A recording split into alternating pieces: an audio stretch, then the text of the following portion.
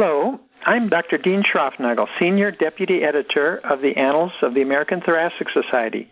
Today I'm speaking with Dr. Joseph Gerald, MD, PhD, Assistant Professor, Public Health Policy and Management, University of Arizona in Tucson, and Dr. Laura Milgram, Associate Professor of Pediatrics, Case Western Reserve University in Cleveland. Dr. Gerald was the first author of an article that appears in the July 2014 issue of Annals of the American Thoracic Society entitled Asthma Medications Should Be Available Over-the-Counter Pro. Dr. Milgram authored an article in the same issue entitled Asthma Medications Should Be Available Over-the-Counter Con. Welcome, Dr. Gerald and Dr. Milgram. Thank you. Thank you. Dr. Gerald, could you tell me how the U.S.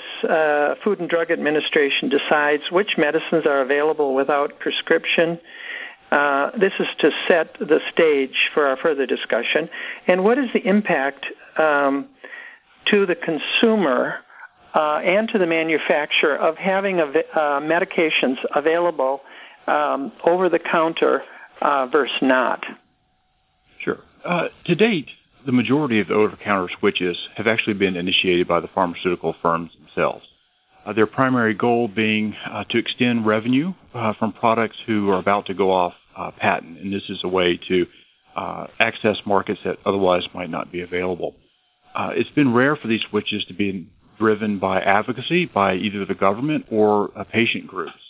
Those interests are usually not represented well.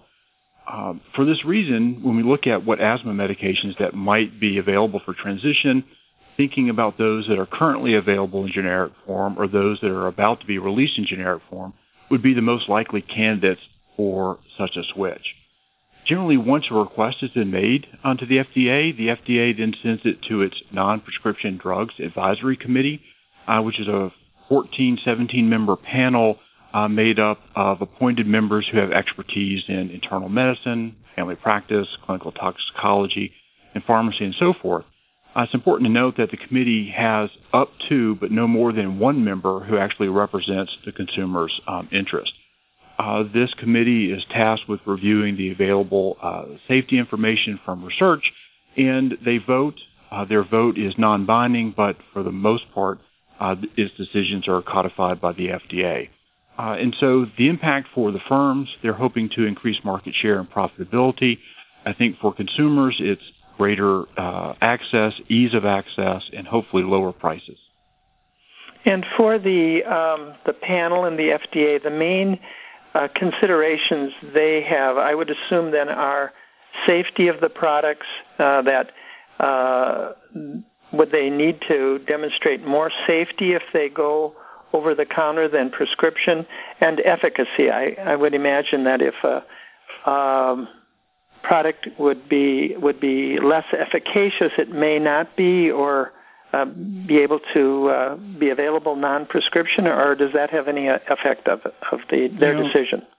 It can vary, but I think primacy is placed on the safety constraints, making these medications more widely available and without medical supervision, I think, forces that kind of the emphasis on safety. And efficacy, generally, particularly for the switches, is already assumed because the drugs are available in prescription-only status. And so I think it's primarily thinking about the side effect profile, drug-drug interactions, how the medications might be used in unintended ways, and what consequences those might have. And Dr. Milgram, do you have any further comment on this? I have two comments. One, I totally agree with Dr. Gerald. I think that one of the main focus, if they're thinking about transitioning to over-the-counter status, is they talk about whether or not they can establish conditions for safe use. So that's a major consideration, which involves not only their side effect profile, but adequate patient education for mechanism of action of the drugs and how they're supposed to be used. My other comment is that the difficulty with the current asthma medications is that none of them right now is available in generic form other than the leukotriene receptor antagonist Montelukast or Singulair. The inhaled corticosteroids, which are used for controller therapy, and inhaled albuterol, which is used for rescue therapy, are currently not available in generic form. Inhaled albuterol used to be available as a generic, but since the switch to meter-dosed inhalers that use HFA propellant rather than those inhalers in the past that had fluorocarbons, all of the current albuterol inhalers on the market are still available as brand name inhalers, such as ProAir and Ventolin. So the discussion at the moment for transitioning asthma medications to over-the-counter status would involve transitioning brand name medications at this point in time. There are nebulized versions of albuterol and one particular inhaled corticosteroid called budesonide, which are available as generic, but most patients do not use wet nebulization for their maintenance or daily therapy, and most insurance companies won't cover that, particularly in an older population. So really the discussion at the current moment would be looking at transitioning brand name medications to over-the-counter status. And is the availability of a generic medication, would that be a requirement by the FDA for over-the-counter? It seems it seems not, huh?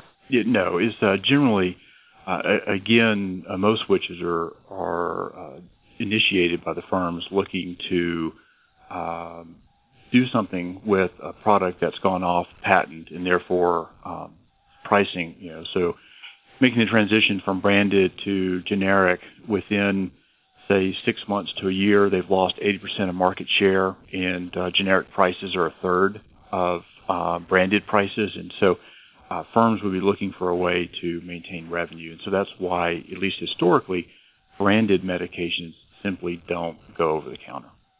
Or it's rare. Well, thank you.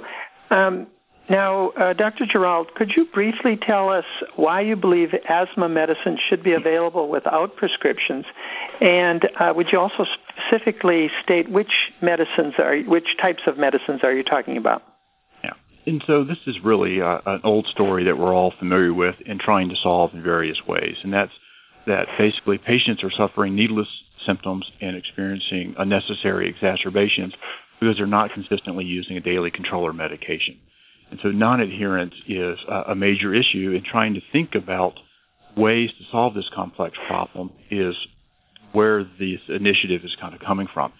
We know that adherence is a complex issue, but certainly part of the problem is that there's pretty significant inconvenience and cost associated with obtaining prescriptions, and this may dissuade patients from using any medications at all, or may encourage them to rely on simply quick relief medications if they're making a choice or a decision. And so from our perspective, we're trying to find a way to make it easier for patients to obtain both controller and reliever medications. And so we advocate for making drugs not just like albuterol, but also inhaled corticosteroids and leukotriene modifiers also be considered for over-the-counter use, because we would like to be able to say to patients that you can obtain both simply, conveniently, at a relatively low cost. And Dr. Milgram, maybe you could briefly state why you believe asthma medicine should not be available without prescription. And I suspect you're talking about the same medications as Dr. Gerald is, but please confirm that. Sure, I will. I'll attempt to be brief because I actually have multiple reasons that it concerns me for a discussion about transitioning asthma medications, either controller inhaled corticosteroids or rescue inhaled bronchodilators to over-the-counter status. I didn't spend a lot of time in my article talking so much about the leukotriene receptors, but they are also part of the maintenance medications that we use to treat asthma, so that would be on the controller side. But my reasons for having reservations about the discussion for transitioning to over-the-counter status, first, the current standard of care in this country for asthma diagnosis and management has been established by the National Asthma Education and Prevention Program, which was established in the late 1980s to really develop clinical practice guidelines for asthma diagnosis and management. Asthma is a very multifactorial disease. There's lots of ways to skin a cat. There's lots of ways to manage these patients, and so the guidelines were really established to help standardize some of that care. These guidelines really stress a management strategy that includes four major components, those being use of objective measures to assess severity and monitor control of the disease, environmental control measures, patient and family education, and then finally pharmacologic management. So the pharmacologic management is really only one piece of the puzzle for asthma management and control. My hesitation and my worry is that transitioning asthma medications to over-the-counter status might likely undermine really some of these other important factors for establishing adequate asthma control. And poorly controlled asthma has been shown in multiple studies to result in increased healthcare costs by increased acute and emergency care visits, increased indirect costs from lost work and lost school. And in addition to jeopardizing current standards of care guidelines, there are also some safety and cost considerations for the patient if the medications are transitioned to over-the-counter status. It's definitely true that in general, both the rescue inhaled albuterol and controller inhaled corticosteroids do have a favorable safety profile, but they're not totally benign medications, and really ongoing education and reinforcement is critical to their use. Even in patients who I see regularly, there oftentimes remains confusion about the different inhalers, their mechanism of action, so it's not uncommon that I might have patients who are mistakenly using inhaled corticosteroids for rescue or relying too heavily on inhaled bronchodilators for maintenance. There are also well-known studies highlighting the risk for death or near death with increasing use of short-acting beta agonists. So again, the education around these meds ends up being very important. Systemic steroids are used for acute exacerbation management in asthma, and in short courses, they're relatively safe. However, the real goal with asthma management is to reduce the frequency that someone's going to be relying on those systemic steroids to get them out of an exacerbation. And in a situation where you may likely negatively impact overall asthma control, it's possible then that there would be more courses of systemic steroid needed, and they definitely have a less safe medication profile. And then, of course, the issue of cost to the patient is paramount. It'd be wonderful if there were access at lower costs for these meds, and if they go to a generic, that would be fantastic. The current inhaled corticosteroids and inhaled albuterol preparations, again, are not really available generic yet. The average cost for an albuterol inhaler is about $65. The average cost for an inhaled corticosteroid inhaler can range anywhere from $150 to $200 or more. If these costs are transferred to the patients, it's easy to see how quickly it might become impossible for patients and their families to afford their medications, either rescue or controller, which again would likely result in people triaging what they can afford and thereby resulting in potentially less well-controlled asthma that again gets you back in that vicious cycle for increasing healthcare costs. Wow, thank you. Dr. Gerald, have these medicines gone over the counter in other settings, and what can we learn from this? Yeah. Also, if you have any comments on what Dr. Milgram has said, that's fine to tell me that too. Yeah. And so I'll start by addressing some of the concerns that Dr. Milgram had raised, and then address your question specifically. One of the things Dr. Milgram mentions is, asthma therapy is not just medicine. And I wholeheartedly agree, but I'm not sure, from my perspective, that I would see over-the-counter versus prescription only. The mechanism of how asthma medications are obtained would necessarily interfere with any of the behavioral approaches that Dr. Milgram suggests, and we know they're important. So I don't necessarily see those as competing priorities. With regard to albuterol monotherapy, I think we all would agree that that's a suboptimal treatment regimen and should be avoided. One of the things that we might like to see looking 10 years, 15 years down the road, perhaps, would be having both a quick reliever and a controller agent available in the same inhaler, much like Advair today, and this would be available over the counter. That prevents, in total, the issue of albuterol monotherapy. With regard to the deaths and adverse outcomes with albuterol monotherapy, I think we can say with a pretty high degree of certainty today that existing medications like albuterol are safe. Historically, some of the high-potency formulations, non-selective agents like isoproterenol, have a bad reputation and have been subsequently taken off the market. And so I think clinicians can feel comfortable that albuterol today is safe, but is an suboptimal, ineffective strategy by itself.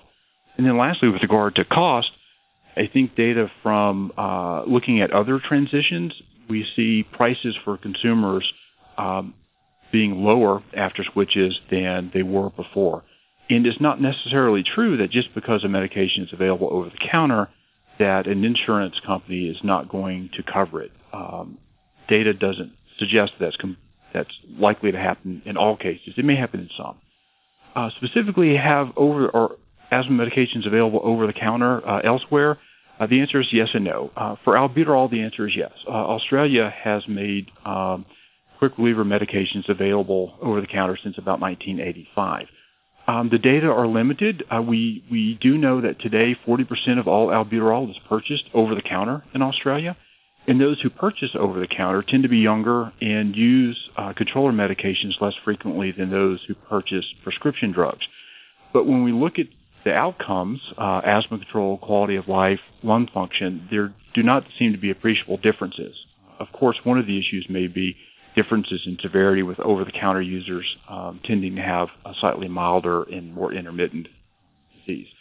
But just thinking about Australia's experience, it doesn't seem like there's overwhelming concern or evidence of harm making this medication available over the counter without controller medications being available. With regard to the controller medications, there are no examples where these medications are available. The closest example we might have would be statin treatment for hypercholesterolemia. In 2004, the United Kingdom made simvastatin available over the counter. The data are a little bit mixed, but looking at aggregate data provided by pharmaceutical companies on how much they sell, it looks like utilization went up substantially after the change and prices went down. And so I think consumers stand to benefit from these types of switches. But there's really nothing specifically to suggest what might happen if asthma controller medications were made available. Good. And Dr. Milgram, do you agree with these comments, or would you like to expand a little bit more on them? Sure. So definitely in Australia, as Dr. Gerald mentions, the over-the-counter albuterol use has been there since the mid-'80s. It does seem to be associated with younger patients, oftentimes patients who don't have primary care physicians, and those patients also tend to use less controller medication. And as he mentioned at the very beginning of the podcast, many patients suffer needless symptoms and frequent exacerbations because they're not consistently using a controller medication like an inhaled corticosteroid. So again, it's a dangerous situation when patients are relying on rescue medication only. Now, in Australia, if that's the only ones available over the counter, that may be part of the reason for it. You could also argue, absolutely, that maybe those patients are really more mild and they don't actually require controller therapy. The difficulty with that is that there have been studies looking at patients' different degrees of severity of disease and also patients' perception of their own degree of the severity of their disease. And so they've looked at subjects who rely on over-the-counter medications only. Those subjects have generally rated their disease as less severe. However, when they did spirometry data on those subjects, the patients who were relying on over-the-counter medications and actually rated their disease as mild did show positive change in FEV1, or forced expiratory volume after 1 second, following administration of a bronchodilator, which is an objective measure that we use to show baseline obstruction with reversibility. So the fact that these patients who described or perceived their disease to be quite mild actually showed obstruction at baseline with positive bronchodilator response. So the difficulty there is that there's a certain discordance, or there can be a discordance between the actual disease severity and patient perception. And because of that discordance, you may have situations where patients really perceive their disease to be quite mild, or I don't really need to get any attention, I just need to get an albuterol. I don't really have, chronic asthma, I just need a little bit of albuterol here or there. And in that situation, it's very difficult for me to conceive of how we could come up with conditions where really safe use could be established for transitioning asthma meds to over-the-counter status. With regard to sort of other diseases where medications have been transitioned, I have two comments. First, at least anecdotally and historically from the patients that I see, once the medications are transitioned over to counter status, they generally are not covered, at least by commercial insurance. There are definitely some medications that still are covered by Medicaid, but the vast majority of the medications, particularly in diseases like allergic rhinitis and gastroesophageal reflux, those medicines are no longer covered by the insurance. So I think it's likely that once this transition like this might go through, that a similar fate would fall on the asthma medications. And again, that could be quite disastrous when you're talking about a monthly cost for medications. Even if it comes down with the transition to over-the-counter status, there's still multiple medications that they would be required to be buying on a regular basis. So it would still be a monthly cost that for many people would be potentially prohibitive. And in addition, many of the asthmatic patients also have comorbid conditions like allergy and reflux, which are exactly the diseases that currently have over-the-counter medications that are no longer covered. So the true monthly cost for the patients could run even higher if they're now having to buy not only their asthma, but their allergy and their reflux medications as well without any coverage. Second, and even more important than cost considerations, the other diseases where medications have been transitioned over-the-counter status are not diseases where there's a real risk for mortality. You don't die from your allergic rhinitis or your gastroesophageal reflux. Asthma, unfortunately, on the other hand, remains a disease where even in 2014, I still see patients suffer great morbidity with respiratory failure requiring ventilatory support, and also you still see asthma deaths. So if there's any potential to increase these very real risks for morbidity and mortality, again, it makes it very difficult for me to conceive of a situation where conditions of safe use could adequately be established to justify a transition to over-the-counter status. Oh, thank you. I would like to switch gears just a little bit here, or have you switch, and I'd like to ask Dr. Gerald if you see problems, if there's problems with medicines going over the counter, and Dr. Milgram, if you see problems that is where medications with making the medications available without prescription. So what I'm doing is just asking you to turn the arguments around, and Dr. Gerald, maybe I'll ask you first.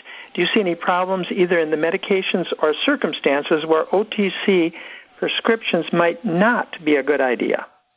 I think Dr. Milgram outlined those well. I would reinforce two. I think one would be, are patients going to use the medications in a manner that we would want them to use? I think we know, despite our best efforts, that patients are not going to take as much controller medication as we as clinicians would like them to. 40 years of data suggests that's true. Will they take even less if medications were made available over the counter? I think that's something that we realistically need to be concerned about and would need to do good surveillance on. I don't have the same degree of concern that Dr. Milgram does. I tend to think patient autonomy and their need to control their own health and their disease will, to me, suggest that things aren't going to get worse, that they're going to get better. I think the other concern is cost. What truly is going to happen to patient costs with a switch like this? I think the data historically suggests that prices are going to come down and cost to the patient as well.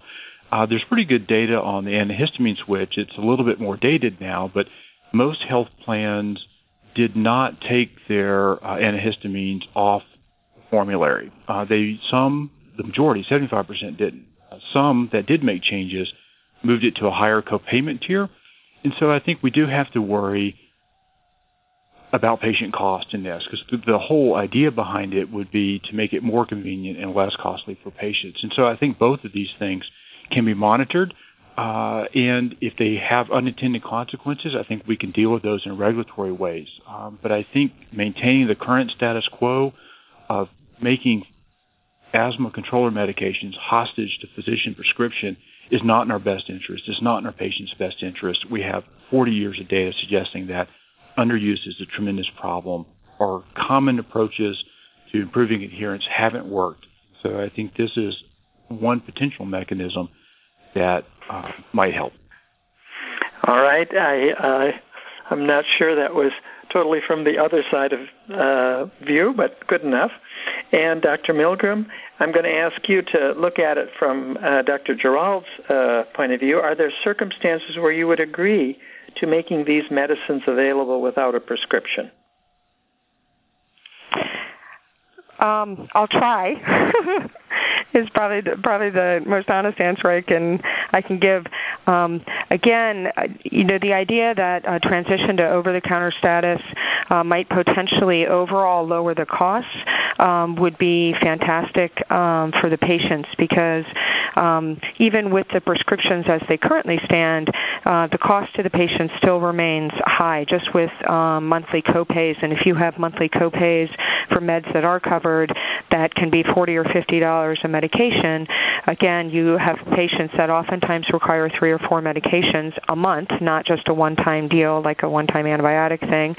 So they're talking about, a monthly outlay that can, even if it's with copays alone, can be, $100, $150. And if they have multiple children with asthma or multiple family members with asthma, which is often the case, very easily those costs can go up dramatically and in a very quick way. So if, in fact, there would be some mechanism to truly decrease those costs, that obviously would be a great advantage to the patients. My big hesitancy is it's hard for me, again, with the sort of safety concerns and really with the difficulty with patients adequately assessing the severity of their own disease. It's really hard for me to think of great situations, though, where it's going to be really safe to convert these medications to over-the-counter status. One situation where it might be really tempting to consider a possible scenario where, perhaps there's a patient who has routinely fills her asthma medications and just happens to be, out of refills for albuterol. They're on controller meds. They generally, have those medications filled with some regularity, and they just happen to have run out of their albuterol refills. And then you might say in that situation, well, maybe there could be, with some conditions, again, of safe use established, that a pharmacist could potentially extend their prescription for a limited period of time until they could, get more refills. The problem with that scenario for me is that if a patient were experiencing really increased symptoms and feel like, oh gosh, when I'm having symptoms, I'm out of my albuterol, I need to get more, and if that's in a somewhat more emergent way, then worried about that patient potentially seeking help in a pharmacy rather than in a true medical environment where they might really need to be seen. As again, if the patients, can oftentimes underestimate the severity of their situation, I'd hate to have somebody sitting in a CVS trying to get albuterol where they really need to be being seen by medical attention. Well, I think we're out of time for our today's podcast. So I would like to thank you both, Dr. Gerald and Dr. Milgram. And I will say that this will do it for the podcast for the Annals of the American Thoracic Society for July of 2014. Thank you for listening.